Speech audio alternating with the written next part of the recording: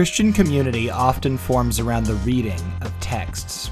Church culture in almost every Christian denomination includes Bible studies and book studies, with the best diving deep into literature, both sacred and secular, as a means of exploring the human experience. This is Logos-ish. Today we talk to Reverend Dr. Mary Shore about using literature to explore our spiritual lives. Hey guys, welcome back to Logos-ish. This is John. We have another great episode planned for you today. I am joined by my wonderful, spectacular, effervescent co-hosts, Garrett and Brian. Brian, you haven't been on with us in a while. How are you doing today? How bubbly are you feeling? You know, somewhere in between, a bubbly water and flavored water at that, and maybe a Sprite. But not fully to Coca-Cola. Okay. Definitely not champagne. I just wouldn't ever associate myself with champagne, mostly because it's not my preferred wine type, but there you go. Brian, you're always a celebration. So lean into your champagne-ness, I would suppose. Well, I guess I'm feeling like a Coke, like you have the little bite in the back of your throat. So, I'm here, I'm present, conscious and awake more so than I've been. So, been tiring the past couple weeks with baby things. Come on, you really haven't done anything of note, Garrett. You're not doing any of the hard work. No. It's really hard to be the face of this podcast that you only have on audio. Takes a lot of work. Well, while Garrett tries to work out how he can be the face of a podcast on audio, I would like to introduce our guest today. Our guest is the Reverend Dr. Mary Hinkle Shore, Rector and Dean of Lutheran Theological Southern Seminary. I am always proud every time I get through saying all of those types of words in order. Mary, how are you doing today?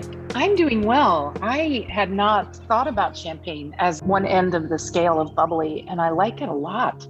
So I'm kind of stuck back on those bubbles, all exiting a tall flute. Feeling good. Awesome. Very good. Very good. Yeah, the champagne thing, for me, I was thinking about when you bottle things and you're looking at bottle strength, champagne tends to go into some of the highest strength glass bottles. And so clearly that must be the bubbliest then. I have no idea if that's true. Don't quote me on that. We might want to fact check this later. Fact checker Brian, hint, hint. You can check. I'll look it up. I'll Google All it. Right. Well, while Brian is Googling that, Mary, can you tell us a little bit about your story and how you got to where you are today? Sure. I was raised in a Lutheran tradition, so baptized as an infant and kind of a churchy kid in a family in the Midwest, so in Ohio. And when I was, maybe 15 years old, so we're talking about 1977 or so, a United Methodist Church in a little town in the Southern Ohio area, Central Ohio area where I grew up, called a female pastor. And I had never heard of such a thing. And my best friend went to that church. So I heard about their woman pastor. And I asked my pastor of the Lutheran church if women could be ordained in the Lutheran church. And he said yes. It turned out it had not been very many years. It was 1972 when my particular type of Lutheran church started ordaining women. And so this was 5 years later. At that point, and really after that, pretty much without much interruption, I started feeling kind of drawn to that work. So I went to college. I was a political science major because I knew that I didn't want to be a teacher, and I worried, and I didn't want to be a doctor. And so I thought I could be a lawyer, but I didn't like it. And my political science professor said, well, you got to get 2 religion courses. Let's just get one of those out of the way the first semester. And that was where my heart was. So I ended up reading Christian existentialism, Paul Tillich and Flannery O'Connor and Walker Percy, and Douglas John Hall was writing at that point, Light in Our Darkness, which was an important book for me.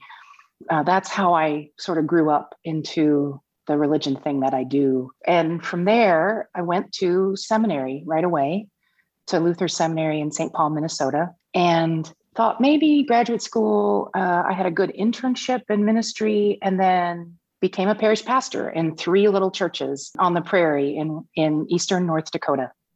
So the most 65-mile circuit on Sunday. I was 24 years old when I was ordained, because I'd dashed through high school and college. And so I was paying high car insurance and driving my 65 miles on Sunday morning, just in the circuit of 3 little churches, and kind of hyper responsible. I still feel what would you say? I'm not bitter about the high car insurance, but it was completely unnecessary for this young person. Doing funerals, trying not to mix my metaphors in a prayer and looking up to see that people were crying and processing, something's bigger here than just my capacity to pray extemporaneously, and those folks taught me how to be a pastor. I drove 32 miles for groceries because that was just the way. The town had 300 people in it, very isolated experience. I was single. And so all the ways that you can imagine that was hard. Personally and socially, it was hard. It was also really good. I moved from there into a larger congregation in the metropolitan place known as Fargo, North Dakota, and was a pastor on a staff of 4 clergy and a bunch of lay professionals, and did that for a short time, just a couple of years, and then went to Duke for graduate study. I think if I had gone to graduate school right out of seminary, so if I had gone from an MDiv to a PhD without time in the parish, I would have gone to graduate school in systematic theology. But I had 3 years on my own, preaching every week on the lectionary, and I got really interested. And then, of course, the next 3 years, you preach the same texts. Again, I got really interested in how a text means new things in a new context. You don't run out of material, right? They reward rereadings. And I was really interested in how that worked and why it happened, and beyond just the simplest explanation that the Spirit continues to inspire Scripture, just as the Spirit inspired its writing, so also it inspires its reading. So I went to Duke to study with a man who had written on the use of the Old Testament and the New, Richard Hayes. And that was my work. And my life's work has really been looking at old texts in new contexts. So whether that's the Old Testament and the New, or Scripture in the pulpit, or a class that you've taught 12 times, like the Gospel of Matthew, being a new class when you teach it in a new year, that's the way I understand what I do. I sometimes joke that the only spiritual gift I have is seeing things in Scripture. There isn't a lot of other stuff that I do that surprises me or that feels like something that I might not be in control of, but things just occur to me when I read texts. So I took all of that and I taught for 16 years at Luther Seminary in St. Paul, Minnesota. And then I took a parish call again. I wanted to be a grown-up parish pastor, somebody over 30 doing parish ministry. And I served for 6 years in Western North Carolina in one ELCA, Lutheran congregation. And from that, it made sense to end up in South Carolina at the seminary that the ELCA owns in the Southeast. So this school that I work at now is connected to the whole church, but mostly connected to the church in the Southeastern United States. And I had been an associate dean and overseen Master of Divinity and Master of Arts programs at Luther Seminary in administration. So I had experience there. And it's a longer story and not a particularly interesting one, I think, how I got here. But when I left Luther, I'll say this much. When I left Luther, I thought, I hung up my academic garb, which you wear, at the opening convocation of a university or seminary or college in the fall for all the students to be impressed. And then you wear it in graduation. And I hung up those clothes and I thought, well, that's the end of that. And that was a nice run. And I'll finish out my vocation back where I started it in a parish. And it turns out 6 years after leaving the academy, I came back into it. And I didn't see it coming. And I'm grateful every day because this is a wonderful combination of getting to hang out with really smart people and worship regularly in a community here and dream about what the church and what the world need out of a theological seminary for the next generation. Well, we hear really good things, and several folks have mentioned that we should talk to you at some point. So it was really great that we got to set this up. I will say, as you were introducing yourself, you touched on one of my great anxieties, which is, how do I not run out of material? Because one of the things that does get mentioned to me occasionally is people who mention that they feel like their pastors have gotten lazy, and over 20 years in the parish, they have eventually started recycling sermons, and they noticed, and then all of a sudden, the person in question who used to attend regularly every Sunday is now finding themselves at the zoo on Sunday morning instead, because it feels like a holier place to them. Yeah.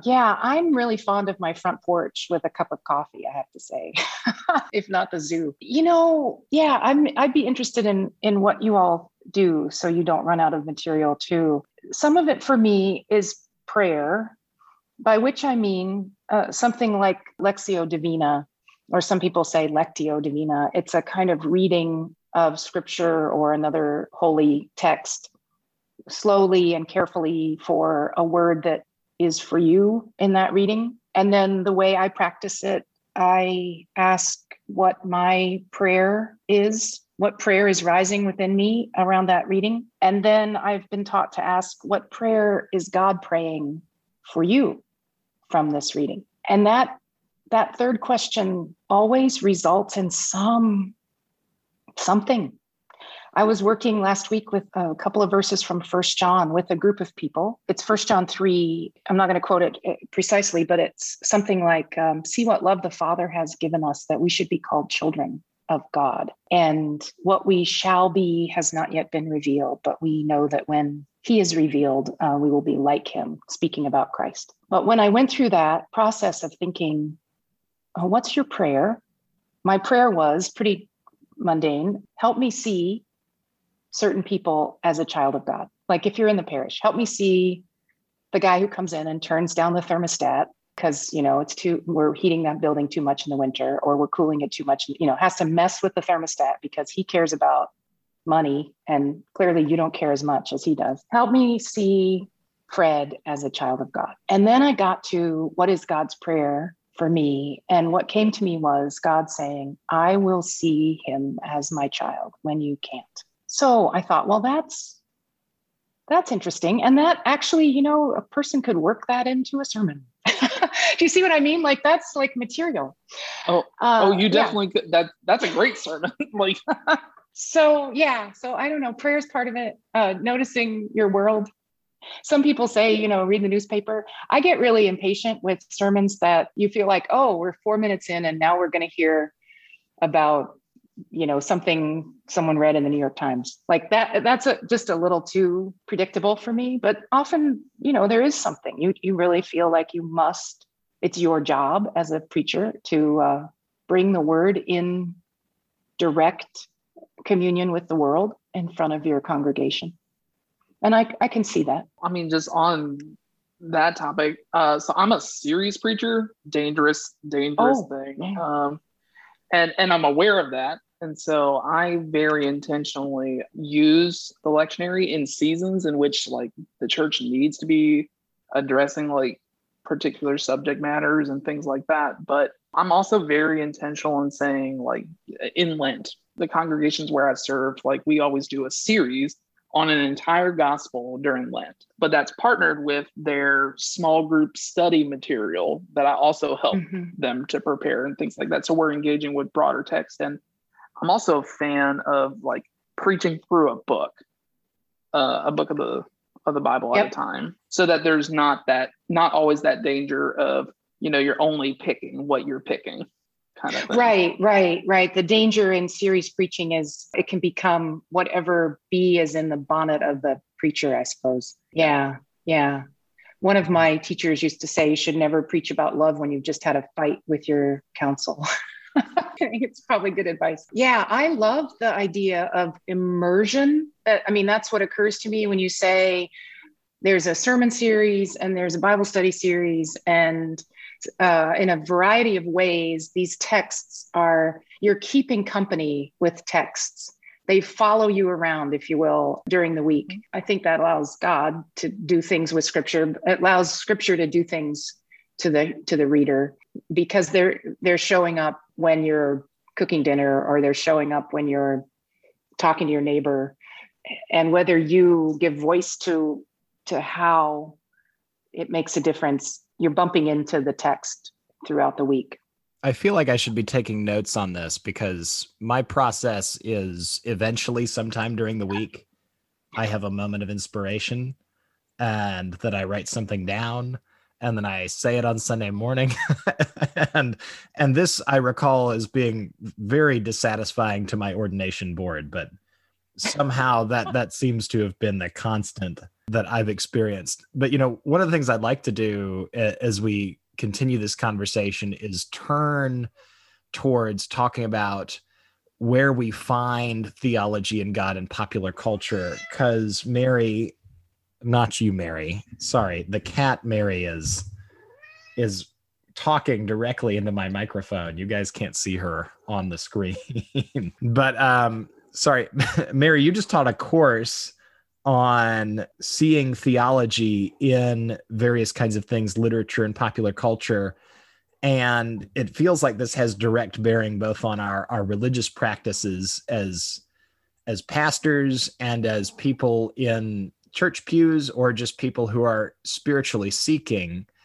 And I feel like that makes a big difference in a lot of different areas in our lives. So can you talk a little bit about that experience while I try to chase my cat out of the room? Sure. I have to say first, though, that I've never met a cat named Mary. And so I think that's an extremely cool name. That was my grandmother's name, which is how I got it. So her name is Mary Magdalene.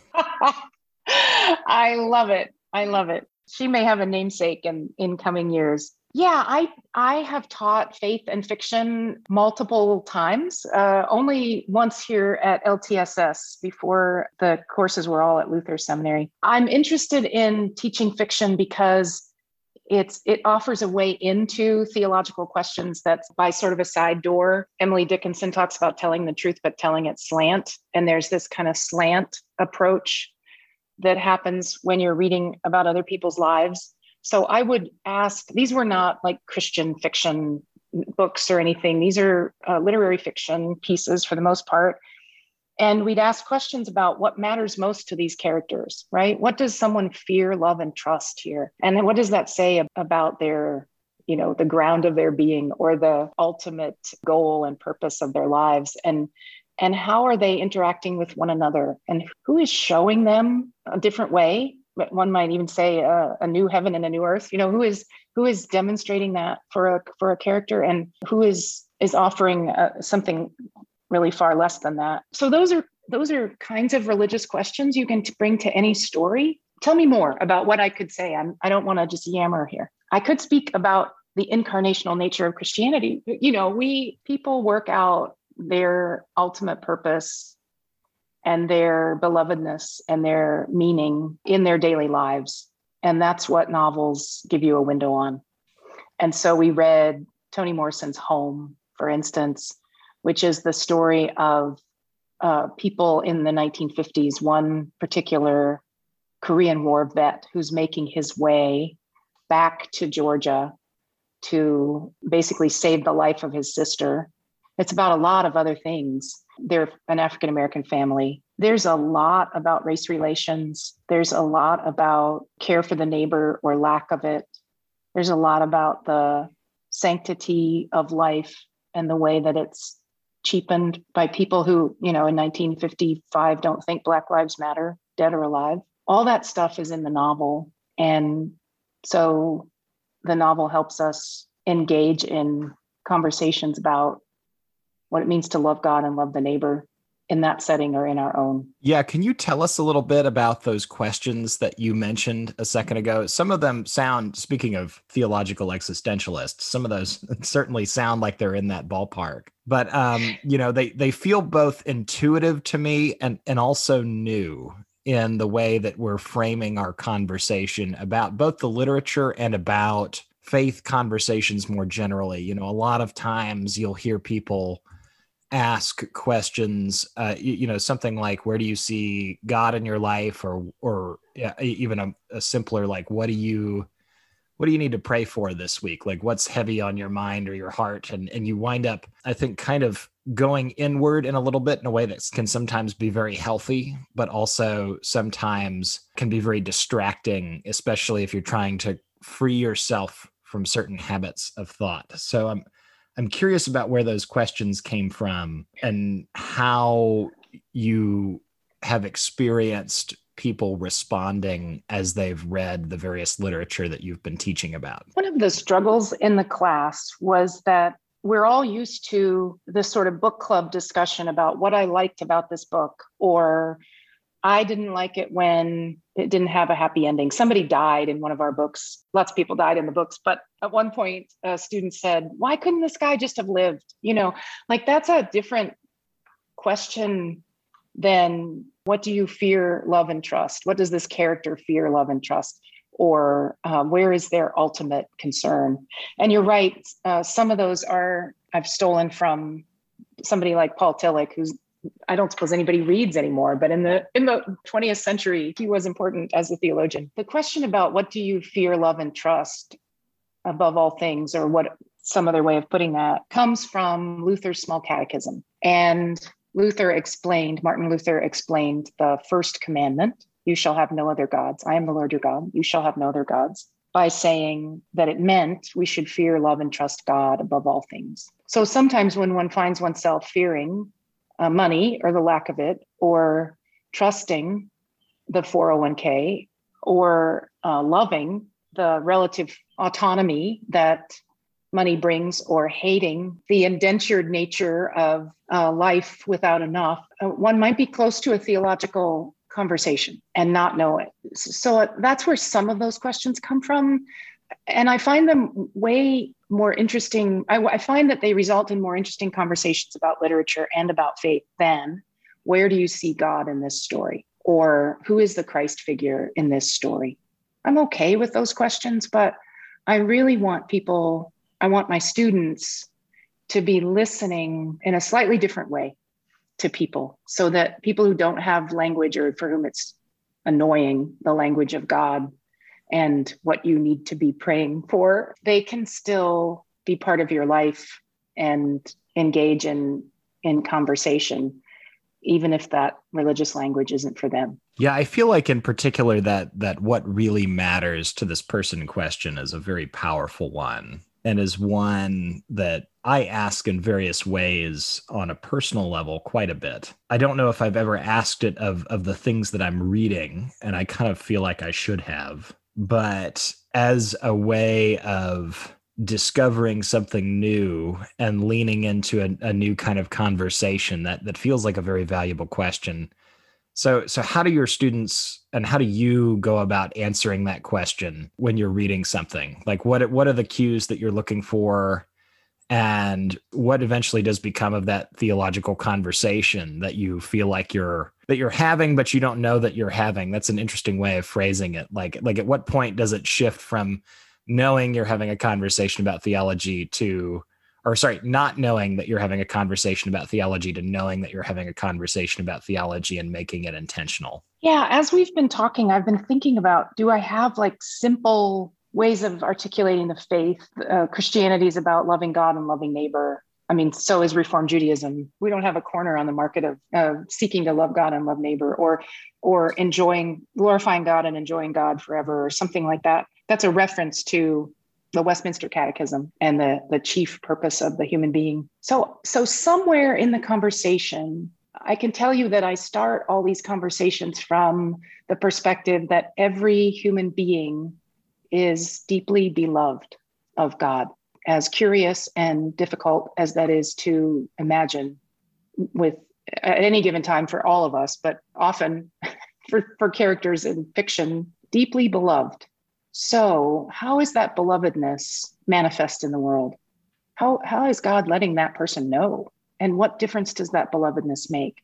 And in my own life, the difference it makes is that it gives me courage, that I can say, no matter what someone else thinks of me, I know that I'm beloved. And so I don't have to play to the crowd in quite the same way that I think I would if I was always trying to get an A, just to name but one.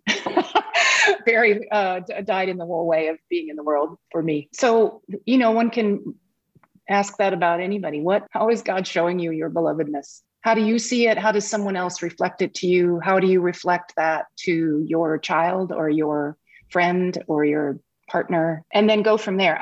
I suppose I name the name, right? Jesus talks about, I don't call you servants any longer, but friends. Or God will say, you are my child, you are my son, to Jesus. With you, I'm well pleased. I'm going to get to the New Testament pretty quickly when I start to have a theological conversation, just because that's my book. Or as a friend said to me, that midrash at the back of the Bible is what you spend your time with. That's my little collection of readings that shapes my imagination. So I'll go to scripture. But I suppose different people will do different things to move from what seems like not a theological conversation into one. And so, as we're thinking through this, I'm just playing through this in my own mind, that so many people, at least in my experience, in parishes, have never received permission to use theological imagination. They haven't been taught to reflect that way. And so they might love engaging with stories, whether it's in literature or in film or, in other aspects of their lives. And they don't see those Christian theological connections in the stories that they already love. And so I think the challenge is for us as parish pastors, because John and Garrett and I and Sarah are all parish pastors at this point in our lives, part of our challenge is to help lay people to see that. And so I'm in a series right now that's kind of really feeding into this kind of conversation. And it's not on grand topics in literature. It's on where is the gospel in the Disney films that kids watch on Disney Plus? And because it's accessible to children, which children are a huge part of my congregation's story. So that's really important. But it's teaching both children and parents and maybe even grandparents about how to engage in stories that you already know. Right. And where is Jesus and the gospel, or our understanding of the gospel in those stories? Because it's closer to the heart of the story than they ever thought. Yes, that's a better answer than I gave, Brian. That's a great answer. I don't think it's a better answer. It's just it has to do with the power of story. And I picked up a book several years ago, and maybe we need to add it to the list of books, John. It's called Growing Young, and it was produced by 3 authors who I cannot remember their names, from Fuller Seminary. One of the tenets of the book was that all young people, when I was doing youth ministry, are engaged with stories of identity and belonging and purpose. Yeah, that's the book. And I am holding up Growing Young. I found it on my shelf. Kara Powell, Jake Mulder, and Brad Griffin. Yeah. And if all people have been young people at some point, then all people relate to stories about identity, belonging, and purpose. Well, those are also issues that the gospel addresses very clearly. Who are we in Christ? Where do we belong as a part of and find belonging within the church? And what is the purpose that God has for our lives? Those are topics that we cover in sermons every week, and we will for the rest of our lives. So it's been a fruitful, Right. I'm sure to work with Disney. I realize I have to watch Frozen 2 or something. Everyone has been telling me the theological themes in the Frozen movies, but you're right. And it's not just good versus evil, which is, I don't know how y'all feel about Star Wars, but some, or Harry Potter, but sometimes we think that popular culture can only be theological in that good versus evil way. My experience of the faith is that there's certainly good versus evil going on, but it's a way more complicated equation than getting rid of Voldemort. And that was complicated. It took them a while to do that one. It did. Approximately 700 and some odd pages. Yeah. I so wanted, when there was the blood thing happening, Voldemort gets the blood mixed up. I thought, what if it works the other way? If Harry's blood sanctifies Voldemort, I would have written the book that way. And it didn't get written that way. So that could have been a really interesting, complicated, different story. And it didn't happen, at least for those characters. There is something about Jesus suffering in such a way that the rest of us get his holiness instead of sort of what's coming to us. But be that as it may, identity, you said identity, belonging, and purpose as categories that God has an interest in your life. And not only an interest, but like joy. I really do appreciate what I've heard so far, and sort of touching on the theological imagination part, just wading into the author's expression of like the world around them and what they're trying to communicate out. Because I always feel like we're trying to connect, and I always connect most broadly with literature. We're actually doing that and sort of wading into the gray area of empathy and villains, villains. And I'm working with one of our interns from Duke Divinity here, and we're going to actually do a study on that where we're going to do clips and work on finding empathy for these villains that we see in the films. And it's much more complicated, as you all have stated, than good and evil, because sometimes you can understand where the villain is coming from, and all of a sudden all your categories have to change with this new idea, and using that as the base of, okay, if this fictional reality isn't black and white, what does that mean for our lives, our everyday lives that are definitely more so gray than the sheer black and white of things? So I really do appreciate your insights with your conversations. Garrett, you made me think of the political divide that's in most of our churches and throughout our country, that on some level we all give lip service to the fact that we're all children of God, or we all belong in this church together. And then it's really hard to belong to each other across differences. Like when you find yourself saying to somebody, I understand what you believe, I just don't understand how you can believe it about an election and whether it was fair and free or any number of other things, and how to stay in relationship and feel like you have integrity in your own self, but that relationship somehow matters more than things you disagree about. I think that's the hardest work we're doing right now. And so maybe literature can help us, because we can see somebody on the page managing some of that, loving a family member who is always going to cancel you out at the ballot box, that kind of thing. It's really striking me how much reading is something that slows me down. And so much of spirituality and the religious experience is worked around slowing ourselves down. I had a fellow at one point who walked up to me and said, church is my quiet place, and I really appreciate what you're doing here, which made me feel like I am the most boring person in the world when it comes to preaching. But his point was, I'm not here to be entertained. I'm here to slow down and have that quiet centering space, because there's plenty of other entertainment in the world out there. And, this needs to be different from that, is essentially what he was saying. But it strikes me how much of this conversation is also about having a space and a place set aside where we have the chance for repetition, and we have the chance to fill in extraneous detail that we don't already have on our own, and where we have the chance to take the time instead of just kind of breezing through things. This is why I take novels to me when we're going to the beach, and I'm going to be sitting on the beach for a while and being very, very slow, as opposed to taking my phone outside and sitting and watching something on Netflix or something like that. The internet connection may have something to do with that too, but I'm going to try to take the high road in this circumstance. You framed that really well about how you vacation. But I agree with you that it's about how we slow down,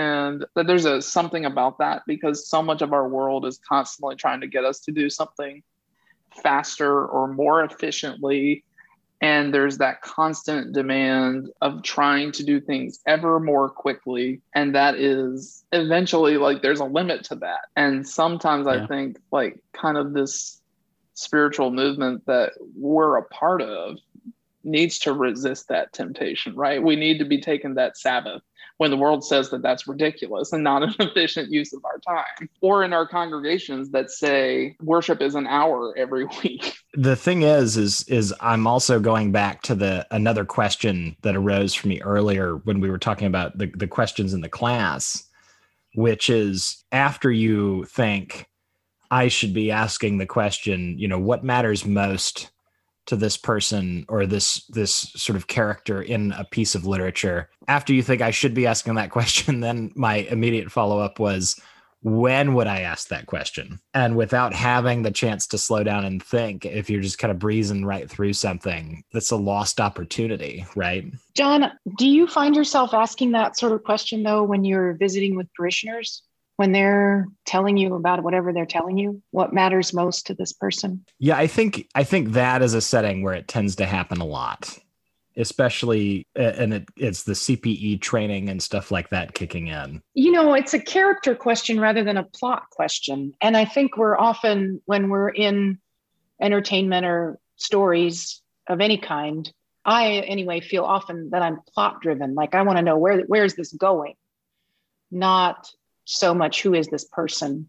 Either of them can be theologically, answered. But yeah, that's just my off the cuff thinking about, why do we not say what matters most to this individual in this story, or what matters most about this relationship that the author has just drawn for us. I pulled another book off my shelf called Slow Church. I don't know if you all know this book, and it's been a while since I read it, but I like the idea of taking the slow food movement and applying it to church. Especially, I liked it when I was in parish ministry in the 2013 to 19, and everybody thought that very quickly we needed to grow the church because the main line in America is shrinking. And so go, grow the church. And it felt very freeing to me to think, what, maybe we could just be the church with our worship and our care for one another and our interest in our neighbor beyond the walls, and let the growing go. I felt like lightning was going to strike me as I said that. I don't know if that's possible, but it feels to me like that might be part of the calling of the church right now, is to be church for one another and the world, to be a place where you belong and where you get to work out what it means to be deeply loved as part of your identity, and turn toward the world with the courage that gives you, and be freed from the need to, in my case, raise enrollment, or in y'all's case, grow the Sunday school, or whatever the thing is that people have decided lets us know we're successful. I really appreciate that insight. It reminds me of what you said of how you're plot driven versus character driven. And I find myself the opposite, only because my go-to literature is poetry mostly. So it's often, you just have the character or the speaker, you have the voice. And so you have no choice but to kind of do that deep dive. And so like the individual and the relationships that sprout from there have always been the more interesting thing for me, because I can go and like read a novel, but I'm like, what about that one person there in the corner? Like, what have they been doing? Why do they keep cropping up? And I think that's important for the church, and the point that you just made. Sometimes we have to forget about like our grand ambitions, right? Growing for the numbers or for the sake of the main line, or whatever idyllic idea has popped up, or something else, and take a look at what Jesus really did. He sat with people and had lunches and dinners with them and got to know them. He did the deep dive with the individual. And if it weren't for the gospel writers to kind of keep us moving through the story, it would have been a lot of dinner dates, which could have been boring to read. But I wonder what those conversations were, what Jesus discovered in those other people's lives that were important, or that scared them, or motivated them, or demotivated them, what their hopes and ambitions were. This sort of slow relational approach is very much sort of what I like to do through Fresh Expressions, and connecting with people relationally outside of the church based on things that are of common interest or common concern. I often get in trouble. They're like, what do you mean? Our goal is not to bring people in to the pews on Sunday. Like, because most people are not going to come in anyway.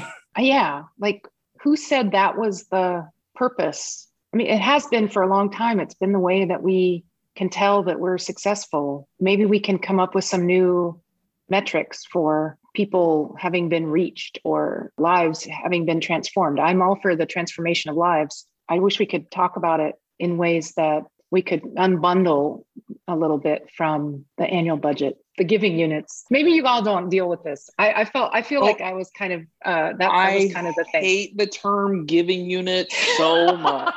I know, I did it on purpose. It's got to be the most horrible way that the church ever talks about its own people. Brian, it's not about the people, it's about the dollars. Yeah. I would say butts in seats or butts in pews is kind of right up there. Yeah, with bad ways of talking about things. I'm the first person to say that how we measure things is incredibly important, and that your congregations, if you're a pastor listening, like your congregation should be measuring and should be like evaluating whether or not their ministries are successful. You're not going to be successful if you don't. But that's not the only thing you have to do. And those metrics are not the only thing that matter. And so, like, I mean, it's just one of those things that there's so much on every clergy person's plate that you have those pressures and concerns, but really the work we're trying to do is deeper. And so I'm just kind of naturally curious about how do you, as someone who's a part of theological education, where do you feel like we're going in terms of how do we shape like future clergy? I'm so glad you asked. I am speaking now about forming, and this is not original with me, I stole it largely from Willie James Jennings in a book he has written called After Whiteness. But we're speaking at LTSS of forming leaders who form community, right? They can form community across difference. So our mission statement says that we teach, form, and nurture women and men for Christian ministry in a context that is Christ-centered, faithfully Lutheran, and ecumenically committed.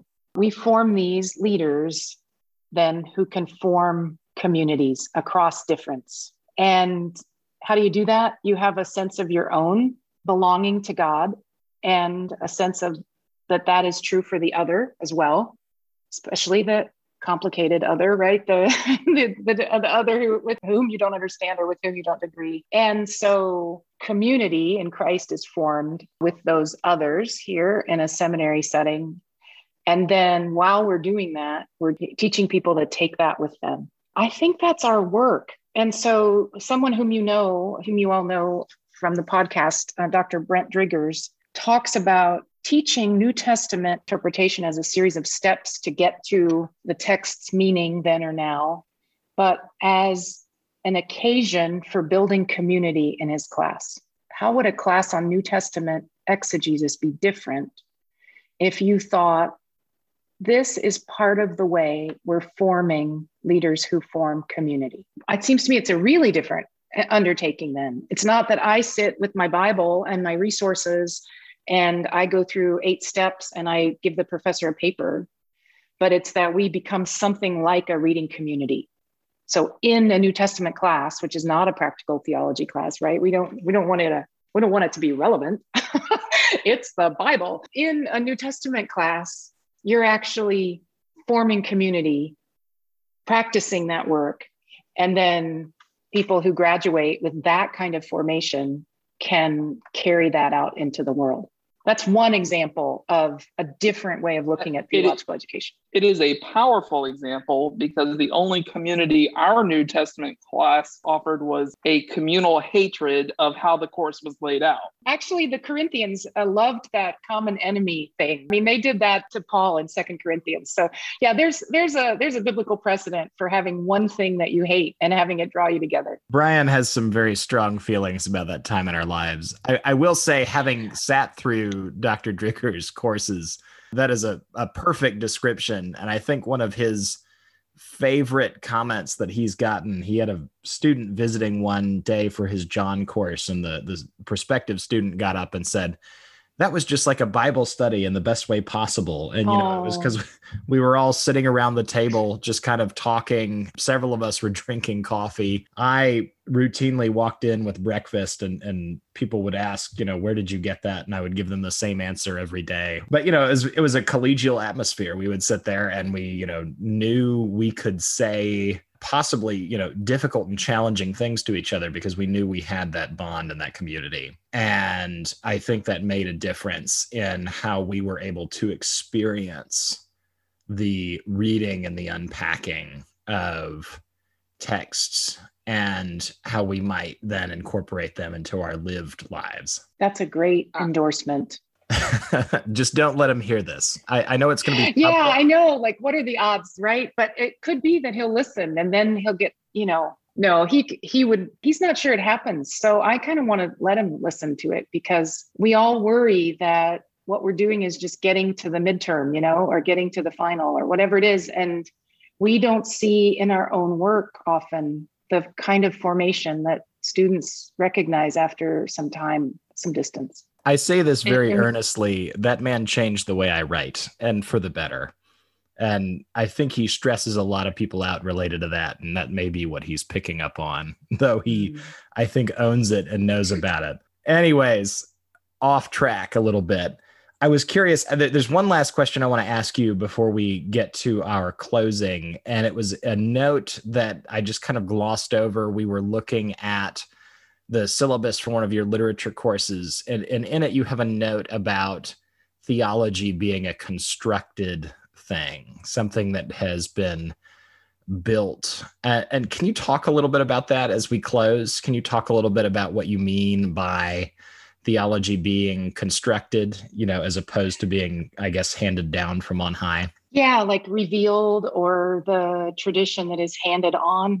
I didn't mean it as over against those things, though. Now that you ask me, I suppose I believe that in something like what one of the people in the crowd in the Life of Brian said about Jesus at the Sermon on the Mount, he's making it up as he goes along. Theology is kind of like that. We experience daily life. We try to make sense of it.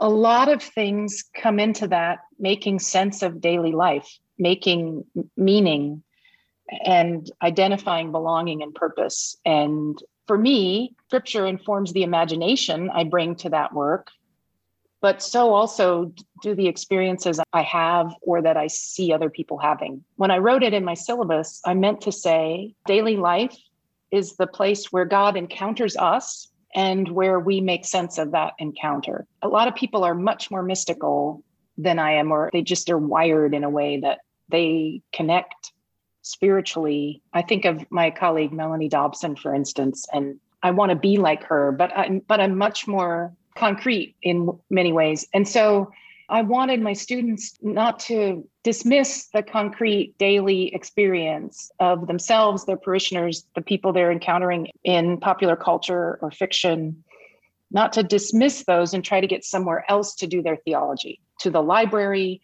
to the labyrinth, to the retreat.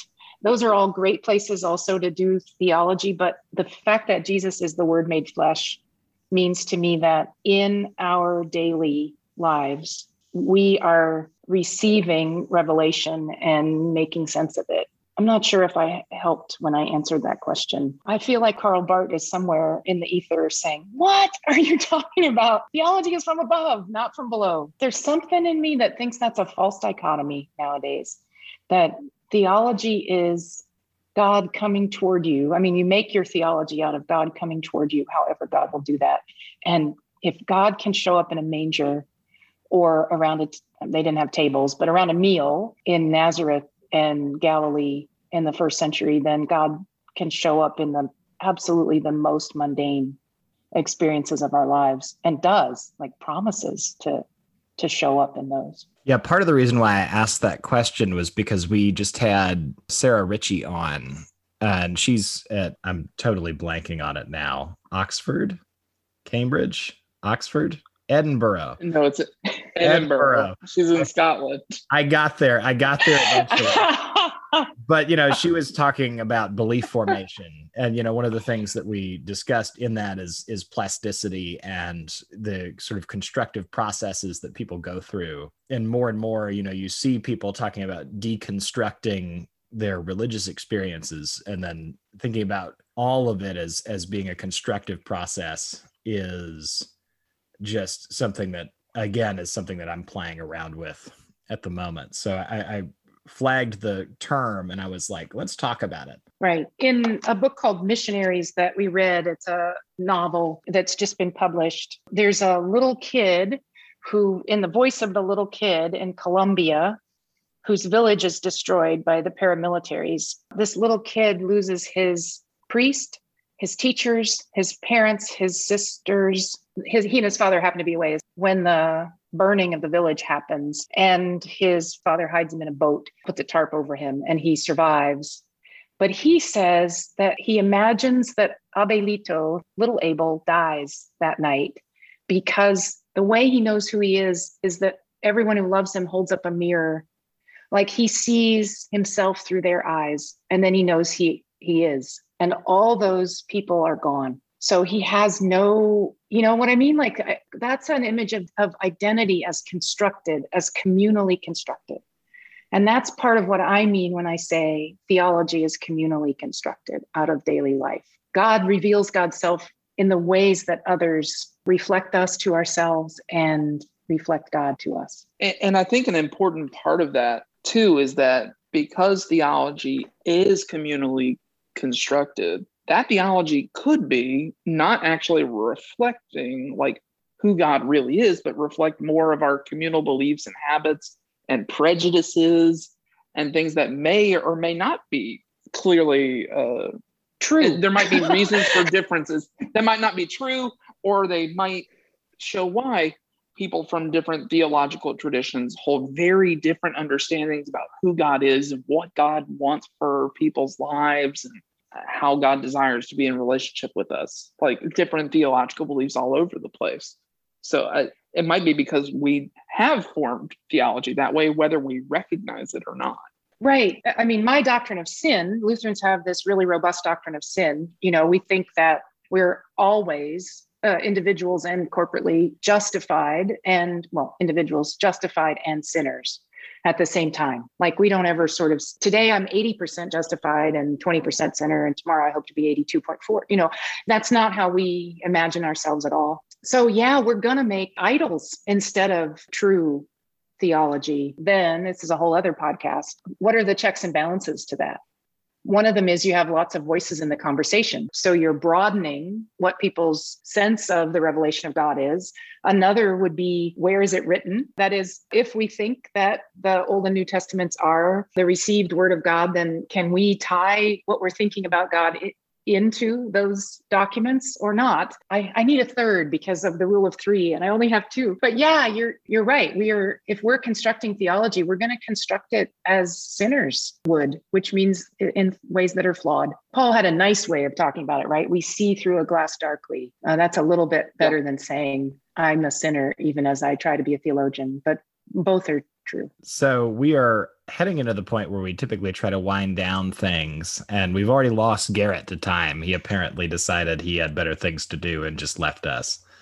I'm sure we could say or he has a job that he has less control over his schedule than we do. Whichever, what might be kinder. Right. He could actually have real work to do. So on that note, Brian, what is bringing you joy right now other than that sweet comeback from Mary?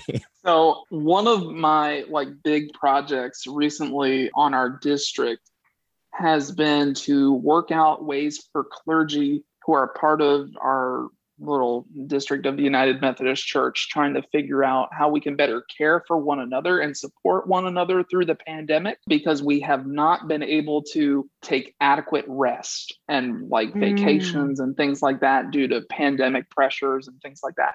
And so one of the ideas that I came up with, it was a shared summer sermon series where different clergy and churches could opt in to having a series of sermons together, and in a very Methodist way, we're We're going back to John Wesley sermons, just like they did in the old days. And we are recontextualizing those sermons for a 21st century Tidewater, Virginia audience. And it's 10 weeks long, and we have 8 of the weeks full. And in the last 2 days, like, that's where 6 of the weeks came from. We're almost there, and I'm so excited for it. And we have a goal personally to be able to offer every pastor on our district, that's 65 pastors, 2 weeks of vacation where everything is covered for them. And we are almost there, and I can see it. It's been a real struggle this year. We've talked about that a lot, but it seems like we're on the brink of being able to give people a significant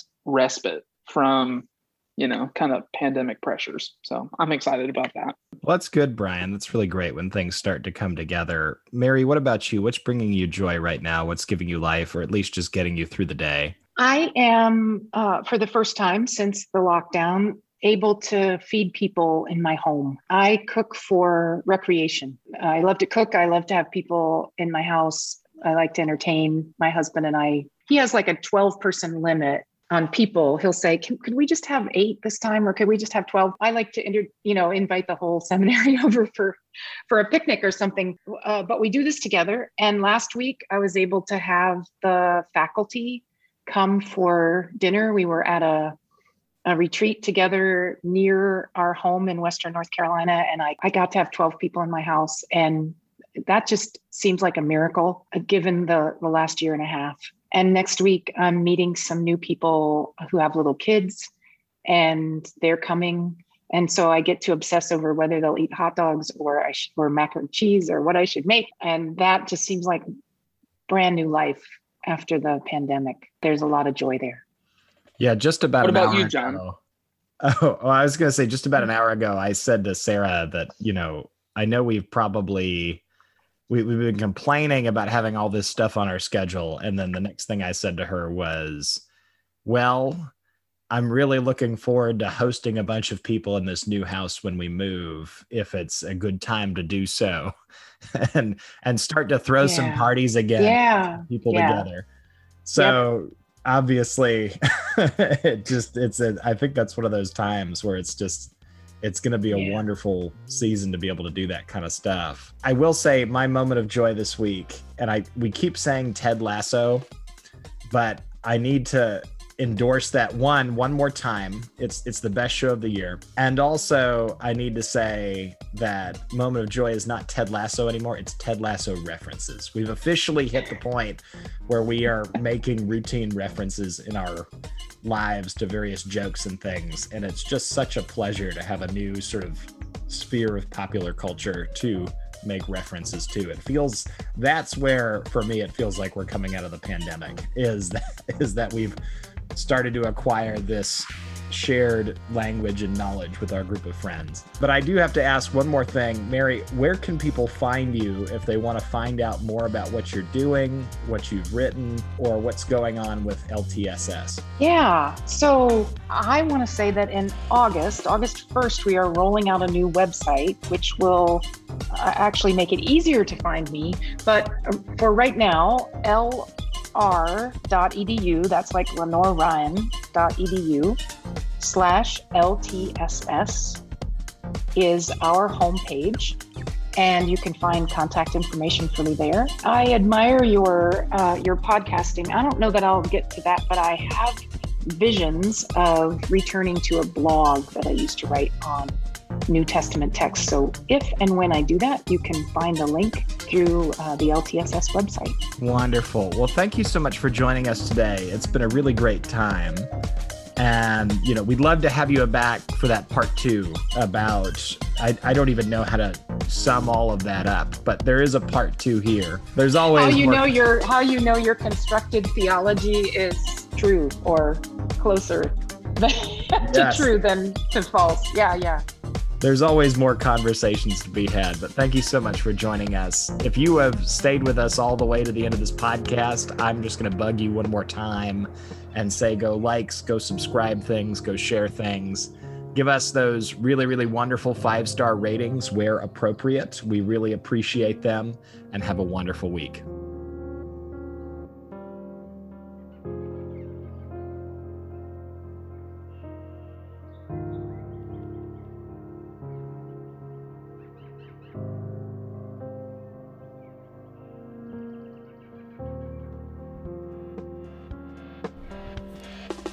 Hey guys, this is John. Thanks for listening to another great episode of Logos-ish. This week's music was by Audionautics.com. If you have any questions or thoughts, or if you'd like to have your music featured on the podcast, be a guest on the podcast, or suggest a topic for us to cover, send us an email to logosishpod@gmail.com. You can follow us on Twitter at logosishpod, along with all various other kinds of social media.